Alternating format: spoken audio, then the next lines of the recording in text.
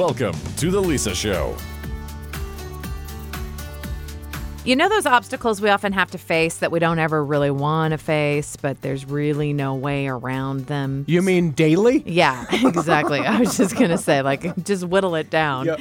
Like, you can either tackle them now and just get the pain over with, or you can just kind of hold off on it, worry about it, feel anxious about it for a few days, and then finally be like, oh, all right, I'll do it. Yeah, and it's never the really hard things, I don't feel like. Like, I know for you, your hard thing, the thing that you just dread doing more than anything, is calling the professional to do the work at your house, like the plumber so weird. or the electrician. It's not I hard. just got to make an appointment. That's harder for me than like a sink full of dishes or something. I'm like, oh no, I'll just take care of it. Yeah, and for me, like, I have these like music lists that I have to prepare for events. Right? They've said, oh, we want these specific songs. It's easy. It's drag and drop. It's creating a playlist. And for whatever reason, it just looms, sits, causes stress. I get to it finally, and then I think, why did I wait so long to do this thing? But you're not alone in that. Everyone can relate to that on some level.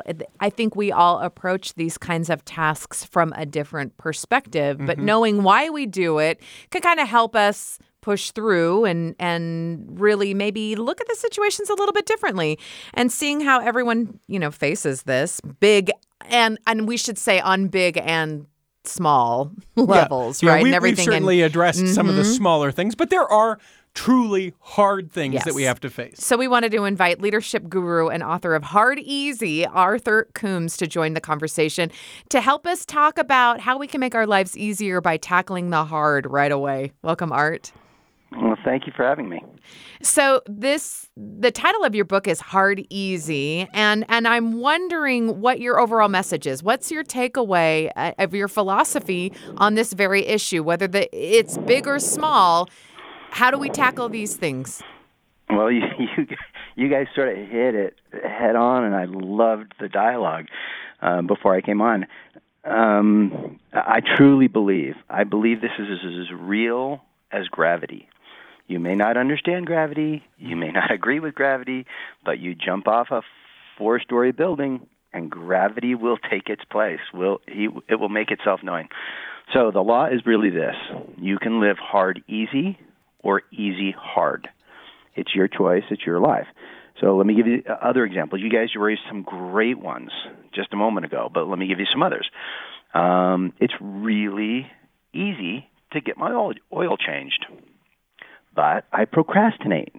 And I'm like, I got too much to do. I just don't want to pull into the oil filling station or the gas station or take it to the mechanic. I've got other things I've got pressing that are so much more important. But if I continue to procrastinate that activity and I let it go longer and longer and longer, the more you choose easy, hard will magnify itself down the road. And I tell my kids, you got to change your oil every 3,000 to 5,000 miles. And yet, my son procrastinates, and all of a sudden his engine blows up. And guess what? Instead of a $40 problem for about a half an hour, now he's out without a car for a week, and it's a $4,000 problem, which is a classic example. You guys said piling up the dishes. Right? It seems so simple, but if you leave them in over and over and over again, all of a sudden you have this huge mound of dishes in your sink that will take you forever to get done, and the dishwasher's full. Now I got to do them by hand, and it just gets worse and worse and worse. So you can live hard easy or easy hard. You choose what's up front. That is your choice. That you can choose. You cannot choose the consequences that follow.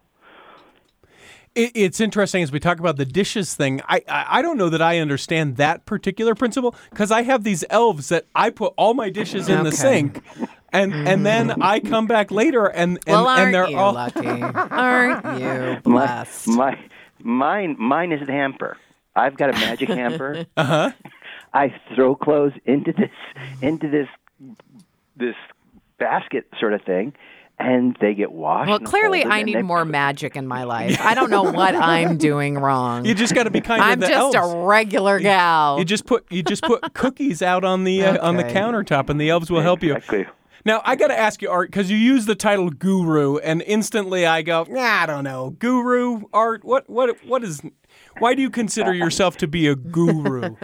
Okay, let's get real quick here. I do not consider myself a guru. In fact, that is some melodramatic, hyperbolic term label that my PR people wrote in my speaker bio. I cringe every time I hear it. I'm no guru. I'm just a father. I'm just a dad. I'm just a guy who has I've faced lots of problems myself, and I've learned through hard knocks. And I think I wrote this book because my kids are tired of hearing me give the hard, easy lecture orally. They're like, write it down. And they've toned me out. Literally, my son has said, Dad, you give me that hard, easy stuff one more time, I'm going to puke, right? I don't want to hear it anymore. And so I wrote the book literally for my kids and for everyone else who are settling. They're settling for mediocrity, and they don't have to. Okay, so what's the first step to sort of change our mind around how we're living our lives to make it a little bit easier? Well, I think that the first step is just recognizing that we are here to be great. We are here to live rich, abundant lives. We're not here now. Let me make this very clear. We're not here to compare ourselves to other people. We're not here to say, well, look at this person down here. Their life is amazing. That's the life I want. No, you're here to live the best version of you that you can live. We're all given talents and we're all given weaknesses. Some, I granted, are given more talents than others. We know that. That's a fact. In this race of life, we don't all start at the exact same point. Other people have circumstances that are challenging, very challenging. For one, for me, scholastically, I struggled for 25 years of my life. I used the way I was born as an excuse to absolve myself of really trying. I have dyslexia, fairly severe dyslexia. And I cannot read and I cannot write like other people read and write. And all through elementary school, all through junior high, all through high school, I just said, I'm a C student. That's who I am. My son is preparing for the ACT, SAT, whatever those. All of them. Yeah. And I registered on the lowest of the low. I mean, because I cannot. You put me in a power test situation like that, and I cannot perform the way other people do. However, dyslexics have strengths that other people don't have. And I think one of the challenges we all face is we get so obsessed with our weaknesses that's all we can see. And we start making excuses for ourselves, just like I did. Well, I've got dyslexia. This is the way I was born. Nothing I can do about it. These are the cards I was dealt. So I'm just not going to do very well in scholastically or vocationally. I'm going to do, I'm happy with average. And I had to break through that. There came a point when I was 25 years old where I was blessed with a very good friend who sort of just, you're in the right place at the right time, and they say the right things, and your heart is open, and your mind is open, and you go, whoa, okay, this is life-changing. And he sort of slapped me around emotionally. So Art, I want to ask about that moment. We're visiting with Art Combs, author of the book Hard Easy. What was it that friend said? Because maybe we don't have that friend. Maybe that's something that we can say to ourselves. But you say that it's like being slapped upside the face. What was it that helped you go, whoa? Great question. So, and I was living in California, and I had a really good friend who had graduated with his bachelor's degree in 2 years, and then went on to Harvard and graduated top of his class from Harvard. And now he was reaping the rewards of doing that, of being that sensational scholastically. He was reaping the rewards vocationally. And we were hiking in the Sierra Nevadas. and we were coming out of the Sierra Nevadas going through Modesto. I'll never forget it. And I turned to him and I said, you know what? I just want you to know you're my scholastic hero. You're someone I really look up to. I could never do what you've done. I just don't have those skills. He pulled his lime green Pacer. I'm going to really date myself here. He's driving a lime green Pacer. He pulls it over to the side of the road, and he got real with me. And he looked me in the eyes, and he said, Art, you are focusing on your weakness. You are imprisoning you. This is all on you. Why are you allowing dyslexia to define who you are? You have strengths that are amazing. You have endurance that you just hiked me into the ground. You have common sense. You're articulate. You're good with people. You have so many strengths, and here you are, and it bugs me because you're focused on your weakness, and you are holding yourself back. It was that slap in the face. That's what did it. And I was like, you know what? First of all, there was skepticism. Could this be right? Yeah, am I the one? I've always thought it was the gods, right? The universe that had given me this dyslexia. You know, they were the ones who were holding me back, not me. I wasn't doing it. But he sort of slapped me upside the head. And that began a movement. And I remember thinking to myself, could I really get A's in school? Is that possible? And at age 25, I went back to school, started right from the beginning. I mean, right from the beginning. Remedial math, remedial English. I was 25 years old. I was 2 years married, and I was doing conjunction, junction, what's your function? I was doing long division. Yeah. Are you going to sing the rest of the song, I was going to sing Lisa? the rest of the song, but I didn't want to interrupt your flow, and I just did. I'm sorry. No. Well, I'm inspired by what you're saying. Of like, it's you can start over. It's never too late. You got to rethink that, and I think that collectively, a lot of us are feeling overwhelmed and exhausted, especially by the events of this last year, and are thinking. Oh, that just seems a little bit overwhelming to even to have a new attitude about that. To those who are feeling frustrated in their current situation, what's the kind of encouragement that you offer them? So the very first thing, and I know this seems so, I think a lot of truth is, I don't think they're aha moments. I think sometimes people just teach us concepts that we've heard all along, and for some reason they resonate with us, maybe with a story, maybe the emotion, maybe it's where you are at the place. But all I did was I came to this realization, and I developed a purpose. So I really believe I love Covey's, Stephen O. Covey's, you begin with the end in mind. So I developed a goal, a purpose, okay? I am going to get straight A's. That was my goal. I'm going to get straight A's through school. And I developed 10 commandments that were focused on my strengths. And I was going to play the game my way, not the way the scholastic institution wanted me to play it, but I was going to play it my way. If you want to read the 10 commandments, you can read my book and you can see the things I did. But I developed these 10 commandments, and I started to. That was my big picture goal, was to get straight A's all through college. And then I started breaking that down, and I started breaking those classes down, and I started breaking homework down, and I started breaking. It's not for me. It's I've got this big goal, but what's most important are the micro decisions that build an accumulation. The micro decisions are the big decisions. I tell my kids all the time, don't worry about what school you're going to go to or what you're, going to focus on in your major, all that kind of stuff. Focus on your homework now, because the day-to-day little smaller experiences. Is that what you mean? Yes, exactly. So what happens is when you focus on hard now, opportunities magnify themselves. Agency magnifies itself. You have more choices available to you down the road. When you focus on easy, so let's take my son, my kids. They don't do homework. Guess what?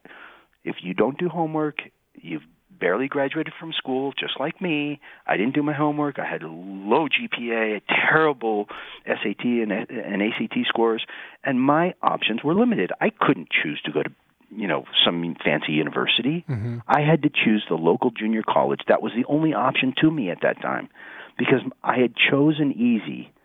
And I chose it. No one else chose it. I chose it, and that limited my opportunities. Once I started choosing hard, though, bang, all of a sudden opportunities started opening up and flooding to me, and I could do a whole host of other things. For some people hearing this, knowing that once we make the decision that that's the first step and that it can be life-changing through just the little things, for several of us, you have just pulled the pace over to the side of the road and given us a little slap up the face. So yeah, it's true. Here's another thing that as I talk to people come up to me and they have the exact same comments you guys are having. They're like, yeah, but how do I do this? And I'm nervous. And first of all, a lesson I learned a long time ago is excuses do not change results.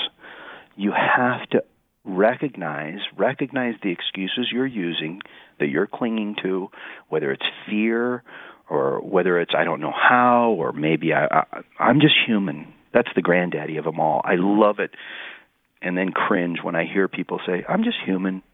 I broke the law. I'm human. Mm-hmm. Like we're supposed to forgive them, absolve them of bad behavior because they're human. That is crazy. That's crazy. Now, I understand the very definition of humanity is we make mistakes. Or how about the old nurture versus nature? Sure. I was raised this way, or I was born this way. See, I was born this way. I used that. That one I'm very familiar with. But I think a lot of people come up to me, and the question I often get is, how do you motivate yourself? But what if I'm not motivated? And I tell them, you cannot focus on motivation. People who achieve, people who are successful, and you can define success however you want to. It's not just about money. I think society sometimes associates success with money. Sure. But it's not just about money. People who are successful do what they know they should do when they're not motivated. That's what separates those that are successful from those that are not successful.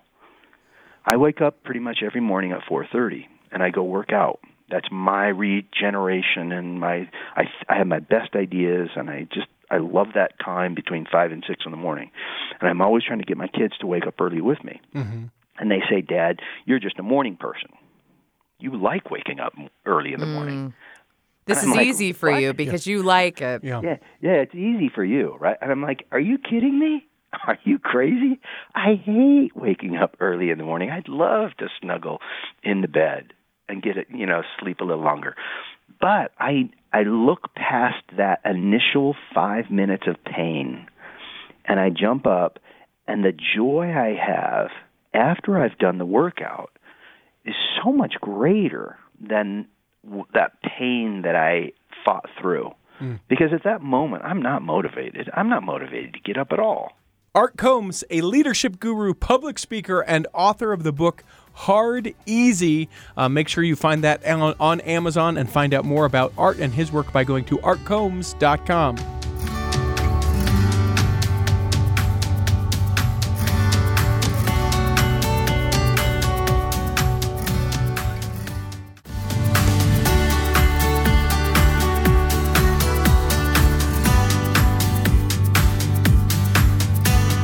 When you're putting together a home, you often spend a lot of time decorating the shared spaces, right?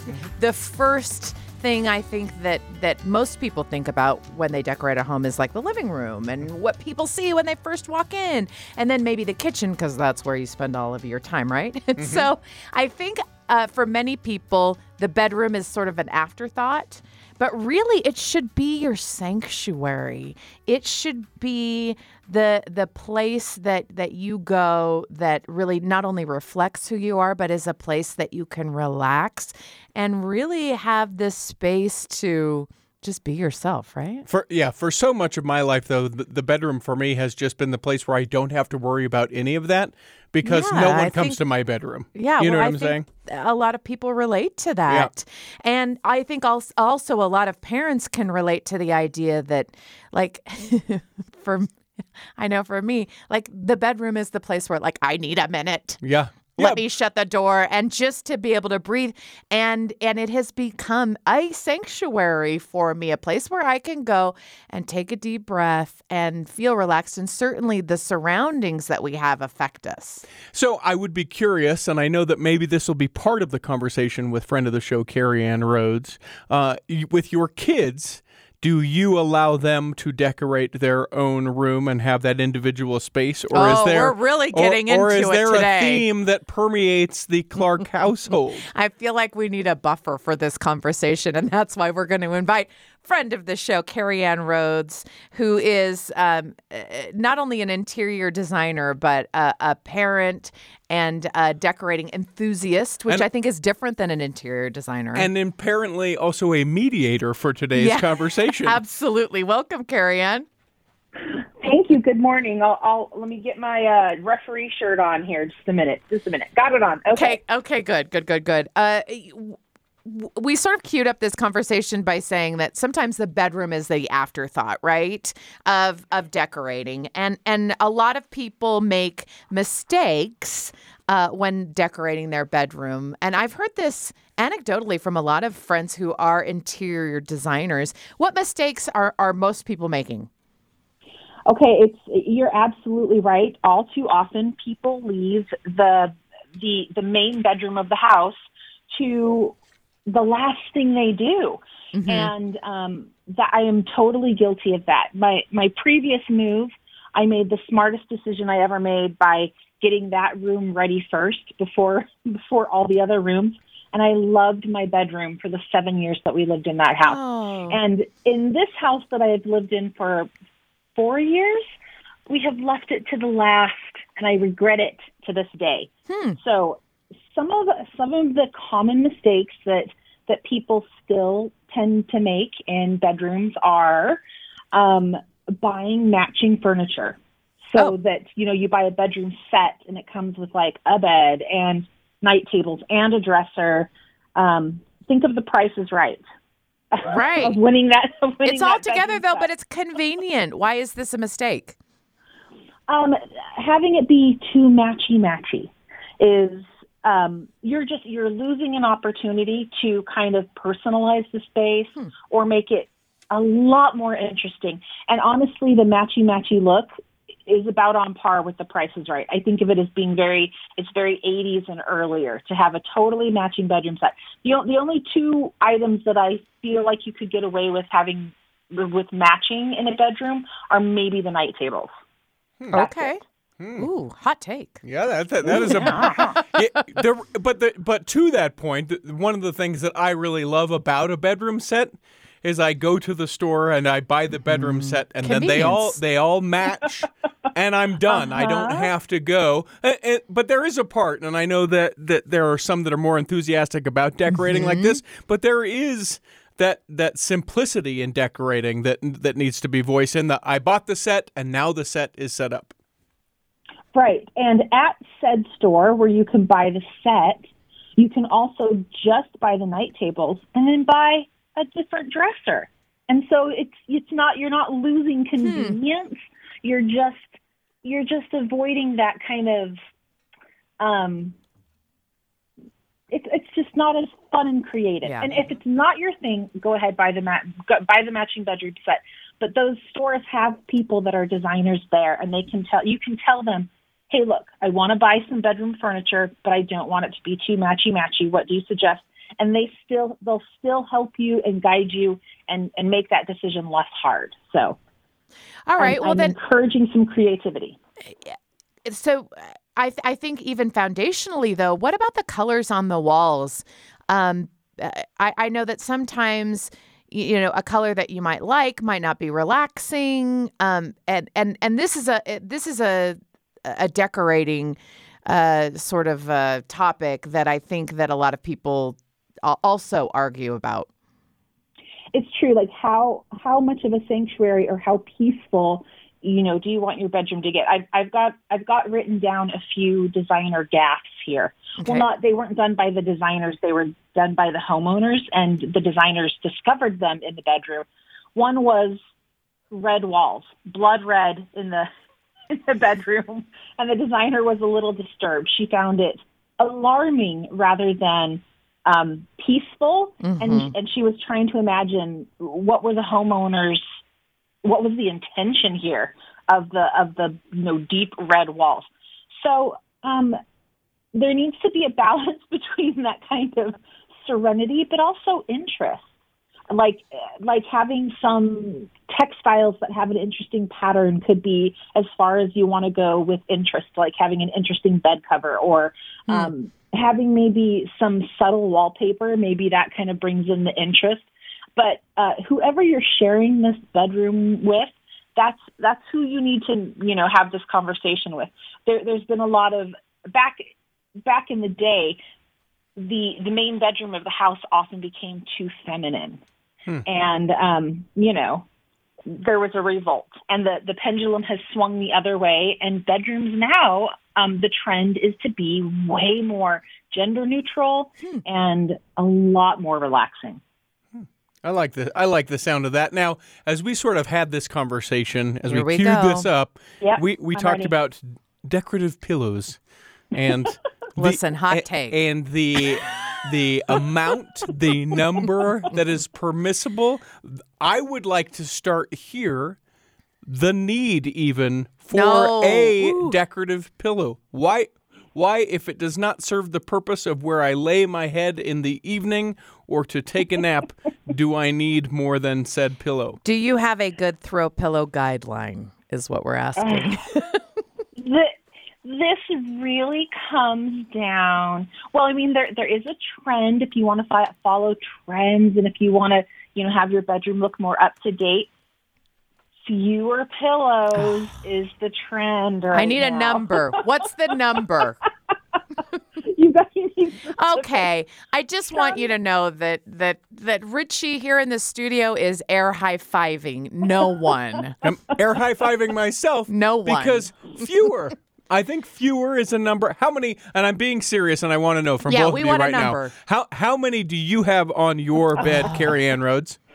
Okay, I have 2 pillows for each of us. So there's 2 of us that share this bed. So Todd gets 2 pillows. I have 3 right now. Oh, I need to replace my pillows. It's because they're starting to pancake and get flat. Sure. And then I have 1 long body pillow. And the body pillow serves 2 purposes. I like to sleep with a long pillow when I sleep on my side, but it also functions as like a pillow for when the bed is made. It goes behind all the other pillows, and then our sleeping pillows kind of stack in front of it, and that is it. I do not allow pillows on my bed that don't get slept with.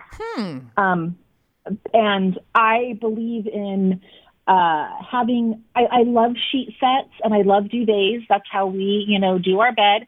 And we're consistent with our duvet, but our sheet set changes. And so we have, multiple pillowcases that can mix and match with those duvets. And that's what I like. I hate taking pillows. I hate making my bed. So I hate adding pillows that aren't necessary. And at night, when my bed, even when it's made or during the day, the idea is that you can come in and lay down on your bed or relax in your room for a minute without having to remove things or then replace them to have your room look nice. All right. So that's the trend right now. So I want to press pause then, and I want to get to the bottom of this question with you, Lisa Valentine Clark. I knew How many pillows? How many pillows, first of all, do you use to sleep with? And that's fine, permissible, but then I know there's got to be a decorative pillow or 10. How many are we talking about on your bed right now? I feel very vulnerable right now. I have 3 pillows to sleep with on each side. Perfect. 3 on each side. Yes. Okay. So that's 6 for those counting at home. Because I sleep in a king bed. Like a princess. Yeah. Yeah. You should. Like a queen in a king bed. And then I have 3 throw pillows in the middle. So 9. You are one person with 9 when you say it like pillows. that, my number's 9. Carrie Ann's is 1. Yep. I have a pillow, and this is not exaggerated. It's one flat pillow. It is that how I imagine? It is one flat pillow that I have probably had since college. No, and I'm not exaggerating. That's unsanitary. No, I have washed it a couple of times. No, you don't wash pillows. Oh, Richie, I imagine that pillow looks like a Civil War bandage when it doesn't have a pillowcase on it. Listen. Please buy a new pillow. If I had known, I would not have brought you ice cream for Christmas. I so would have brought more you a than pillow. 1, less than 9. Yeah, is the answer. It's what I'm hearing. It's Okay. what I'm hearing. Okay. So moving away from the throw pillow controversy, Yeah, let us unite. Can we unite, please? Let's unite on the topic of lighting, because I have very strong feelings about this, and I think that you do too. I do.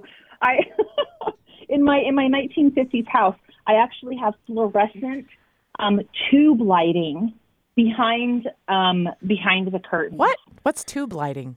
Like the kind of lights that go in like an office, like the long fluorescent tube. Like think of Joe versus the volcano, no, that's what I where there's that little flickering in that long tube fluorescent light. That's awesome. Good for you. It's a leftover vestige from ages past in my house, and it is not desirable. But here's what is desirable: different lighting levels. There are times when I'm cleaning up or I'm doing a task where I need some bright light to get into those corners to get under the bed. And I do have a ceiling fan that was already there, and I love a breeze at night. I can't help it, even in the wintertime. So it does have lights on it, and I appreciate that because I can turn on full light and have my room be lit in order to clean it, to do something in there, to fold laundry, kind of whatever. But we have our own lights that hang. We have pendant lights that hang over our side tables so that we don't take up space on the. Because I need all the space I can on my night table for all of my junk, right? So pendant light helps you.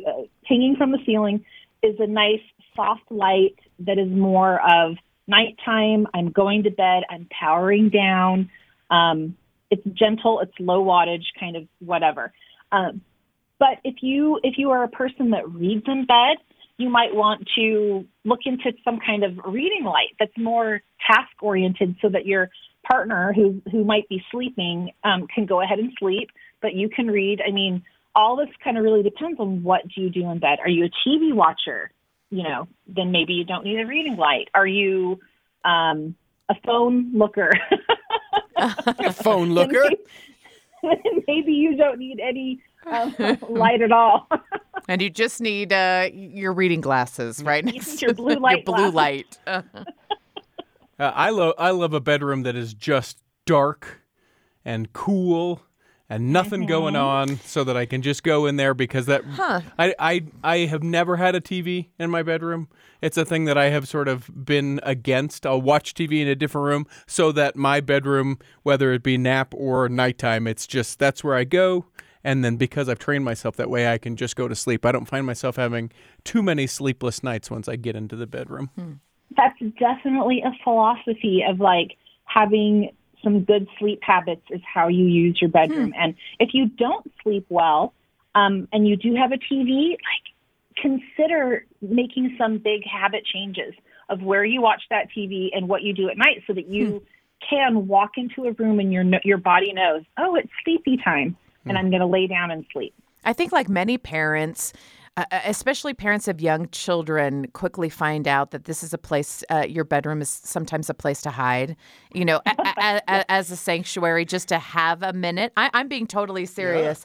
Yeah. I've talked to a lot of moms who have, their secret treat drawer in their bedroom, and they have, it's a place where they can, have a minute. And I know that like, they won't let the pets go in there or the little, for whatever reason. When we're creating this kind of space, I feel like we brought up a really good point in that you need to know what it's for, right? Like what you're using your bedroom for, and it depends on the size of your house and how you use it. But are there things that we haven't mentioned about setting up your bedroom that you feel like we need to consider?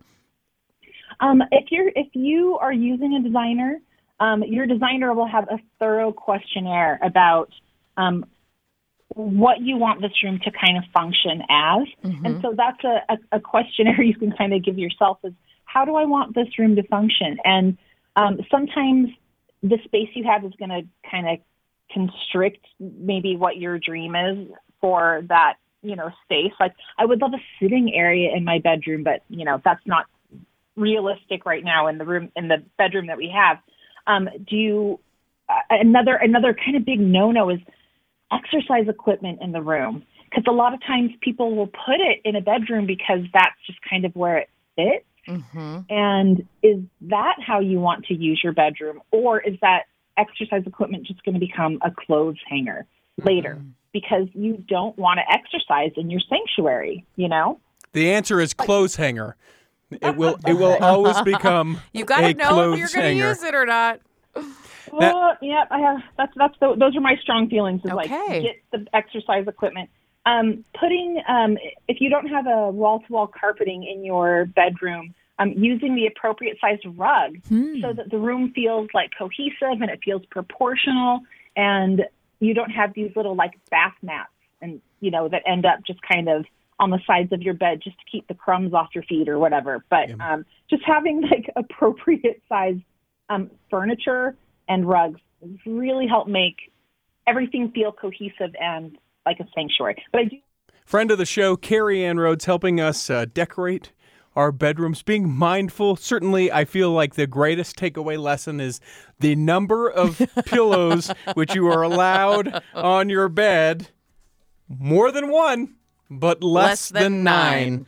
Great to have Professor Carrie Ann Rhodes here on the show with us, professor in interior design.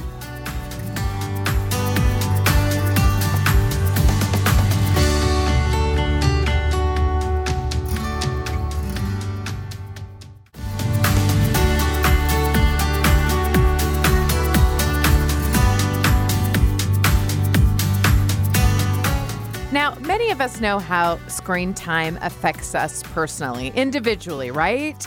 And we have heard, and we talked about this on the Lisa Show a lot of times, how it can increase the trouble that you have either going to sleep or staying asleep. It can increase depression and anxiety. All of these things make the list of the individual effects of screen time. But what effect does it have on our families as a unit?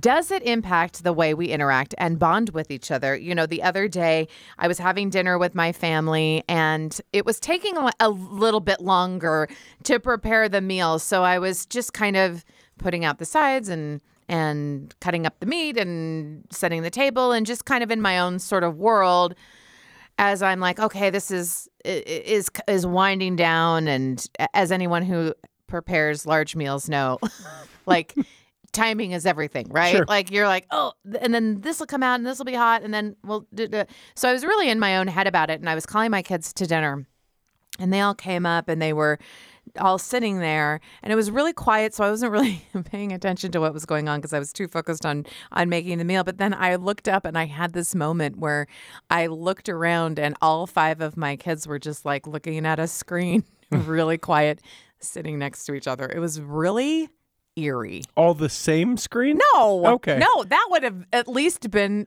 yeah, because I was going to say that's together, at least that's like bonding. That's unifying. Experience. That's we're experiencing the same moment. No. You're saying 5 individual different screens. And so it was weird because some were watching TikTok videos, another one was like texting, another one was just like watching a Netflix show and just kind of like patiently waiting for dinner. Like they weren't being rude. But I was thinking, I was struck with how different it was when they were smaller, when they were waiting for dinner. It would have been teasing and laughing and eating food and like just it would have been so much more active. It would have pulled me out of, just the hustle of preparing and plating dinner that I thought, is this what we wanted? Like earlier I might have been like, you guys, settle down. Everybody focus. No, we're going to start dinner. Let's all talk together or whatever. And it would have been loud and crazy and chaotic. And it was eerily calm and just sort of eerie. Yeah, but not word. Connected, if I'm hearing you, right? Connected. And so it made me think that maybe the objectives that we think we had as parents of everybody be together and be calm is not really what we're looking for. We're looking for the loud and the crazy because at least we are connecting in a real way, in real life, and having non-screen interaction. It just made me stop to consider how we function as a family. Now, that was just one instant. That was one case. If I'm being very, transparent, I think my kids are pretty good, or we try to be about no phones at the dinner table, no phones in your bedroom. There is a time and a place for social media and for screen time, but there are also different rules, and the rules are less for behavior, but more for habits. I just want them to be able to have the habit of being able to quiet their mind and interact with the family. And I've certainly tried to model that. It's difficult because when I'm talking with my friends a lot, they'll say, it's hard for me to put a limit on this or to tell them to put their phone down because I have a hard time doing it. So it's looking at our own behavior. And this discussion isn't to put, blame on anybody, but it is an opportunity, I think, that as we all live in families, we all live in communities, to take a step back and to ask ourselves the question, what kind of effect is screen time having on our family? And how much screen time may be too much or dangerous. Today, we want to share, have someone share with us the effects of screen time, the ways we can reduce it, and how we can give our kids what they are seeking on screens. We have Dr. Meg Meeker, the country's leading authority on parenting, teens, and children's health. Welcome, Meg. Thanks so much for having me. Beside the individual effects screens have, which I think that we've had a lot of attention on as of late, especially in the scientific community, how do they affect us as a family?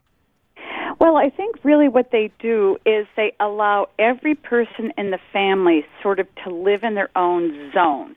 So we're living kind of parallel lives. We're not connecting. And I think that as far as kids are concerned, it really is hard for them if parents are on the phone because they feel like they're not seen. And so I think that everybody on their phone in the same home feels like they're really not together. And I think this is very hard on the relationships. I think it's hard on the parent-child, the sibling relationships, marital relationships, because really there's parallel living, there's no connection. What are some practical things that have actually worked that you've seen, the ways in which families are able to change?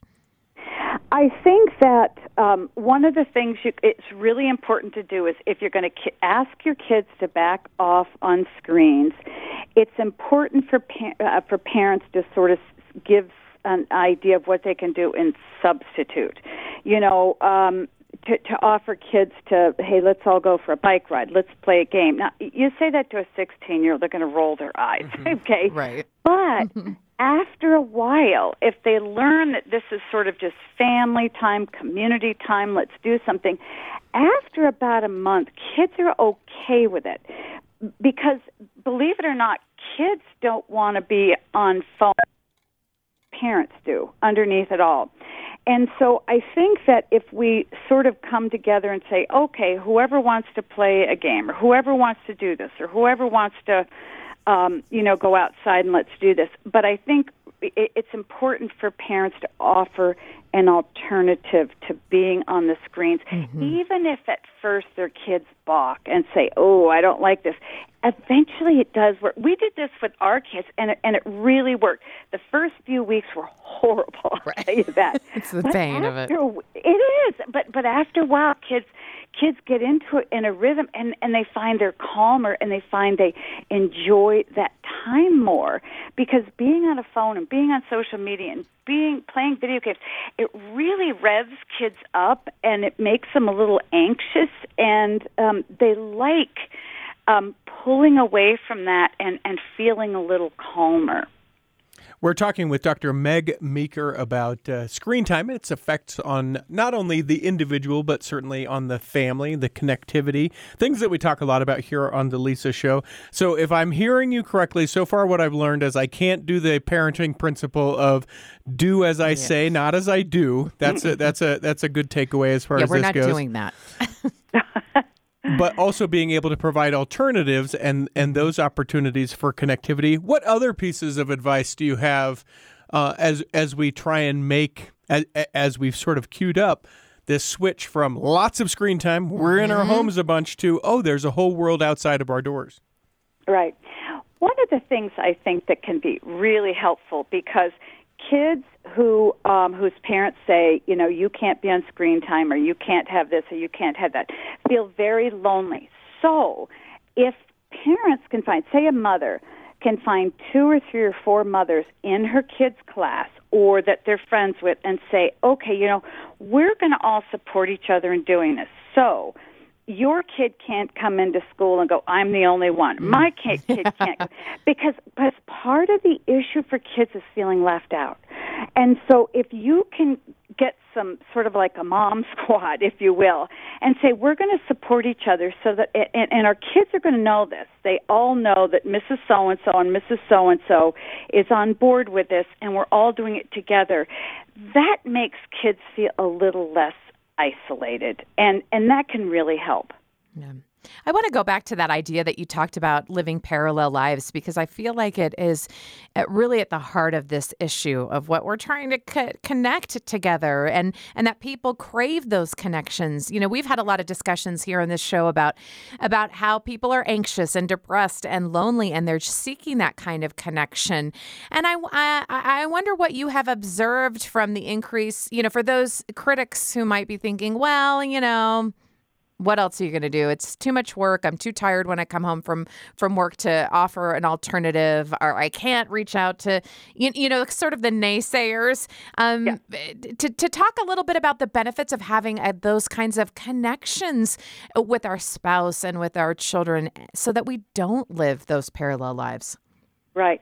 Well, there is a lot of research coming out, and it's really pretty startling. We know that the more time a girl spends on social media, for instance, Snapchat, Instagram, whatever, TikTok, there's a correlation, a very clear correlation. The more time she spends on social media, the more likely she is to get depressed. Because even though parents think they're, quote unquote, connecting with other kids, really what they're doing is these mediums are a show-off zone. Okay, for girls.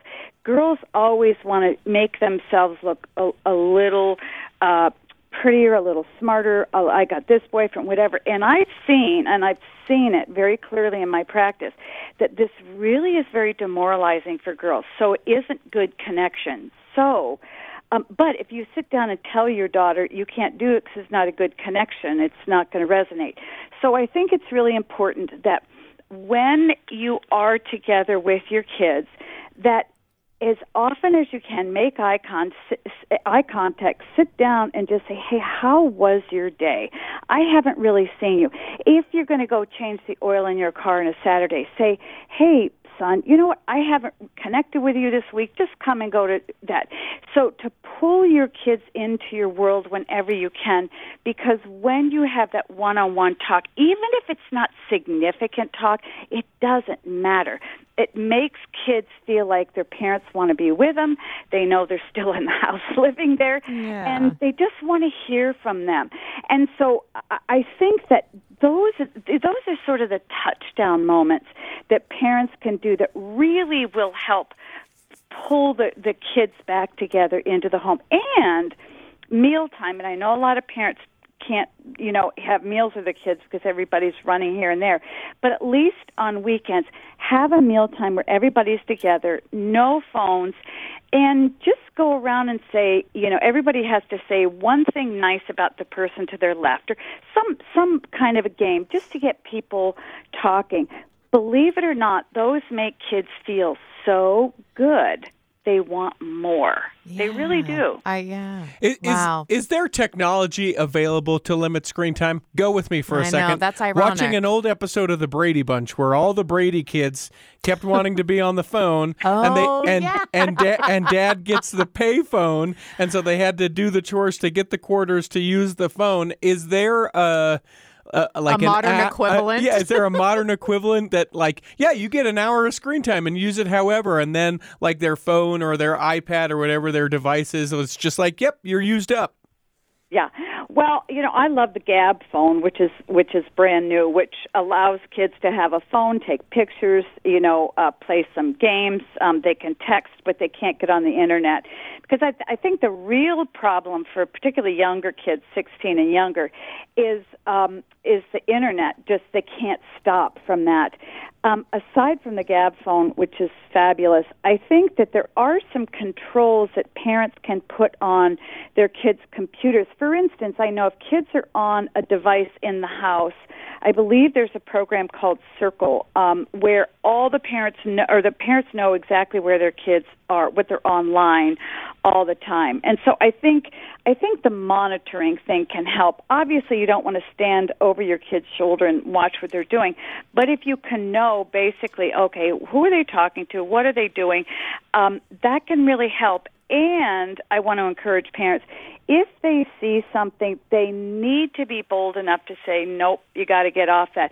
Because parents are very sensitive to their kids' quote-unquote privacy.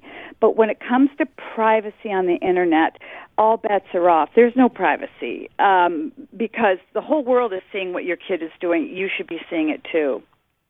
Where can people learn more about you and your research and the kind of advice that you have? Sure. Go to meekerparenting.com, and Gab has offered my listeners 10% off a phone if they use my code if they go to my website. So. All right, awesome. Dr. Meg Meeker, the country's leading authority on parenting, teens, and children's health. Find her on Instagram at Meg Meeker MD and listen to her podcast, Parenting Great Kids. Thank you so much for being with us. Thank you. I wish to have the technology like we saw in the Brady's. I know. So follow me here. You get the little square, the thing where you run a credit card, right? Yeah, so then you give your kids the pay. Yeah, swipe. you give your kids essentially a debit card that you put money on for when they do their chores, and when they need to get 15 more minutes on their phone, they swipe their in-home debit card. That sounds like a system to me. It is a method or a technique. It is not a system.